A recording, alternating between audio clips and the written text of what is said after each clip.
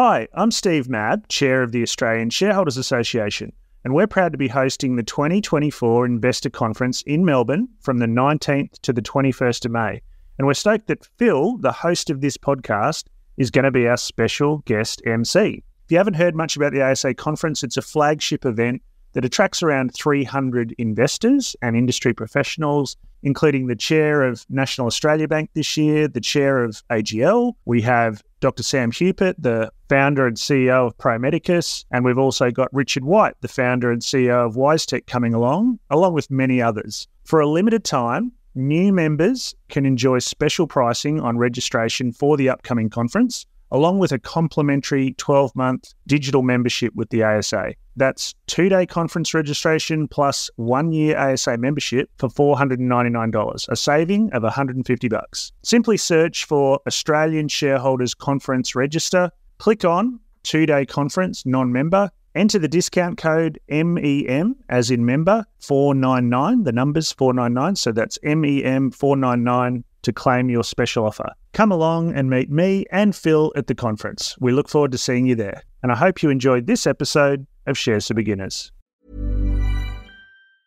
A lot can happen in 3 years, like a chatbot may be your new best friend. But what won't change? Needing health insurance. United Healthcare Tri-Term Medical Plans, underwritten by Golden Rule Insurance Company, offer flexible, budget-friendly coverage that lasts nearly 3 years in some states. Learn more at uh1.com.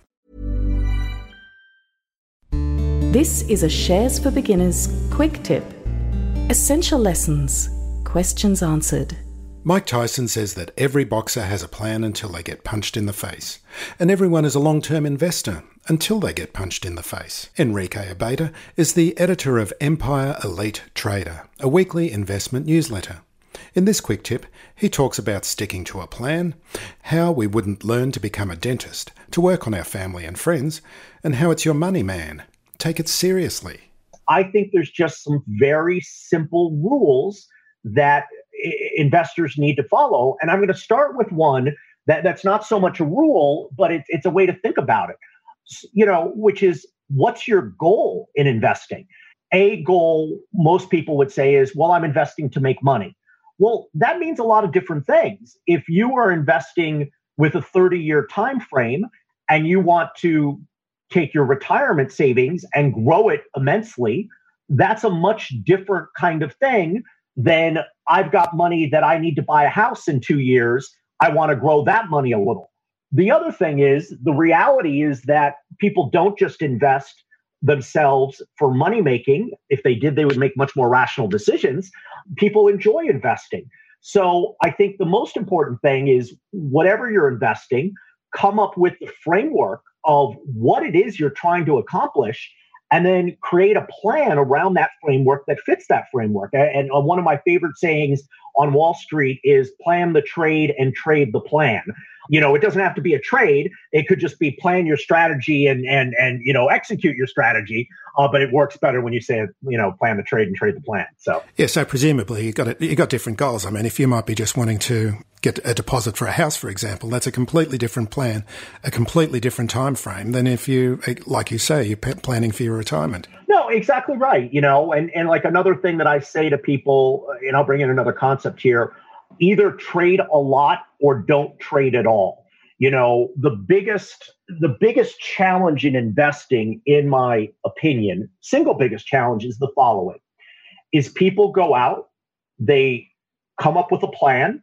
Most of those plans are sound. I think there's some core beliefs in investing that I fundamentally don't believe with, but I will say 80% of the stuff that people say to do is sound. They go out and execute that plan, but then something happens and they go against the plan. Mike Tyson said everyone's got a plan until they get punched in the face. And that's really it. And so where I see it with investors is, you either need to embrace high turnover or embrace no turnover. If you are a high turnover trader that has a plan and are trading actively, like you're playing blackjack, playing hand after hand after hand, if you play a lot of hands of blackjack, then you're going to, it's going to work out if you're disciplined. Or you need to take a 10-year view and go out for that view and then ignore it and don't do anything. And again, I think the problem is everyone goes into it saying I'm a long-term investor until the first time they get punched in the face and now they're a trader. I guarantee you that won't work. And by the way, it's not individual investors. The vast majority of active managers underperform the indices. It is crazy to me how many of them underperform. And it's for this very reason, is they say, oh, we're long-term investors. Oh, but now we're risk managing, which in this case is taking my plan and throwing it away because the market traded against me for a month, something like that. We're humans at the end of the day. Yeah, not all of us have got a customato looking after us as well. Well, I think a lot of it has to do with training. Well, it is. It's the training, isn't it? And getting the right advice. And really, I'd like to come back to this point here, though, that you're saying people should be trading a lot or not at all. But some people go in and start trading a lot. I mean, a lot of people this year have come on to Robinhood, and I think it's a good time to be in there doing that, but they're going to get punched in the face as well. And by the way, I wasn't saying in general, I would say the vast majority of people should just not trade at all. Let me be clear. I wasn't recommending one over the other. I was just saying, if you're going to do this, you must choose one of those. Look, I think that trading, I always use this example. I use the example of dentistry. I'll meet someone and I'm like, you're a smart guy. You've done a lot of great things. You've got a good education, whatever, it doesn't matter. You and I both could go read books about dentistry and figure it out. I don't think it's not rocket science, literally.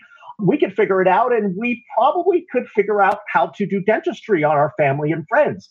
Yet we don't do that, right? What we do is we rely on people who have decades of experience. Yet, when it comes to investing, this is crazy to me. You'll have professionals that have spent 20 years. I've seen this over and over. You'll have someone doctors will go. And if you went to a successful doctor who's got a big practice, made lots of money, and you say, Dr. Johnson, I want to form a medical practice. I want to partner with you. He will grill you to 20 ways to Sunday. He'll be like, what's your compensation structure? How are you doing your insurance? Blah, blah, blah. You call Dr. Johnson up and say, hey, I got this stock. It's Chinese internet. If every person in China bought one of these, the thing's a $1 billion company. He goes, how many shares? Right? It's because it lacks the friction. You can just make the transaction. But that's psychology, right? And that's what you have to break. And so it's like anything in life. And it's your money, man. Like, take it seriously. But people don't, because when I can go in and I'm going to go on a little tirade about something else, which is about dopamine and, human psychology. Ultimately, we're driven so much by chemical reactions. And the reality is, when I buy a stock and it goes up 10%, I get a little hit. It's like I just did a shot. It's like I just saw something sexy. It's like I just took a toke of a cigarette or did a little bit of a drug. That's awesome. And then I want to do it again, and I want to do it again and again. And that's what gets in the way of the plan. Is, it can be very sexy. It's a drug addiction, man. Which, by the way, it's fine. Children are a drug addiction. They produce tremendous dopamine hits, your entire lives, and a lot of, anger occasionally.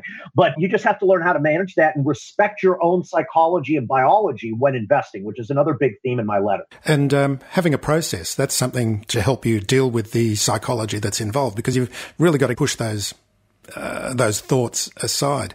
One of the guests I've got coming up on the podcast is a sports psychologist, and his mantra is lather, rinse, repeat. And you see that with great sports people as they get on the field and into their field of endeavour. They just do the same thing over and over again. They're not thinking about anything else except the process. Well, I think it's those two. If I were to boil it down, it is those two: is have a plan, a well thought out plan, and then control your psychology, which, by the way, is why I'm saying not trading at all is a much easier way to control your psychology than trading a lot. Because not trading at all, taking some great positions, throwing them in a box, and losing the password to your account is a lot easier to do than making 20 decisions. Or more importantly, it's not about making 10 decisions a day. It's about making 100 decisions that you don't make. Right? That's actually what it is. I was on Twitter today, and the market's had a nice little run here. I say to people, the number one thing that people mess up in risk management most often is sell high. Sell high is hard. Buy low is easier than sell high. But you know what's really hard? When you didn't sell high and then you try to buy low. That's impossible. right? That's where you get sell low, right? So, it is those two things: control your psychology and have a plan. But that's also, like I said, I'm just going to repeat it. That's why I think don't trade at all is by far the best plan for the vast majority of investors. Because if you're not willing to do the work, guess what? You're not going to get the return. Period. End of story. If you found this podcast helpful, please tell a friend, especially if it's someone who needs to start thinking about investing for their future. You'll be helping them and helping me to keep this show on the road. Shares for Beginners is for information and educational purposes only. It isn't financial advice, and you shouldn't buy or sell any investments based on what you've heard here. Any opinion or commentary is the view of the speaker only, not Shares for Beginners. This podcast doesn't replace professional advice regarding your personal financial needs, circumstances, or current situation. And thank you for listening to my podcast.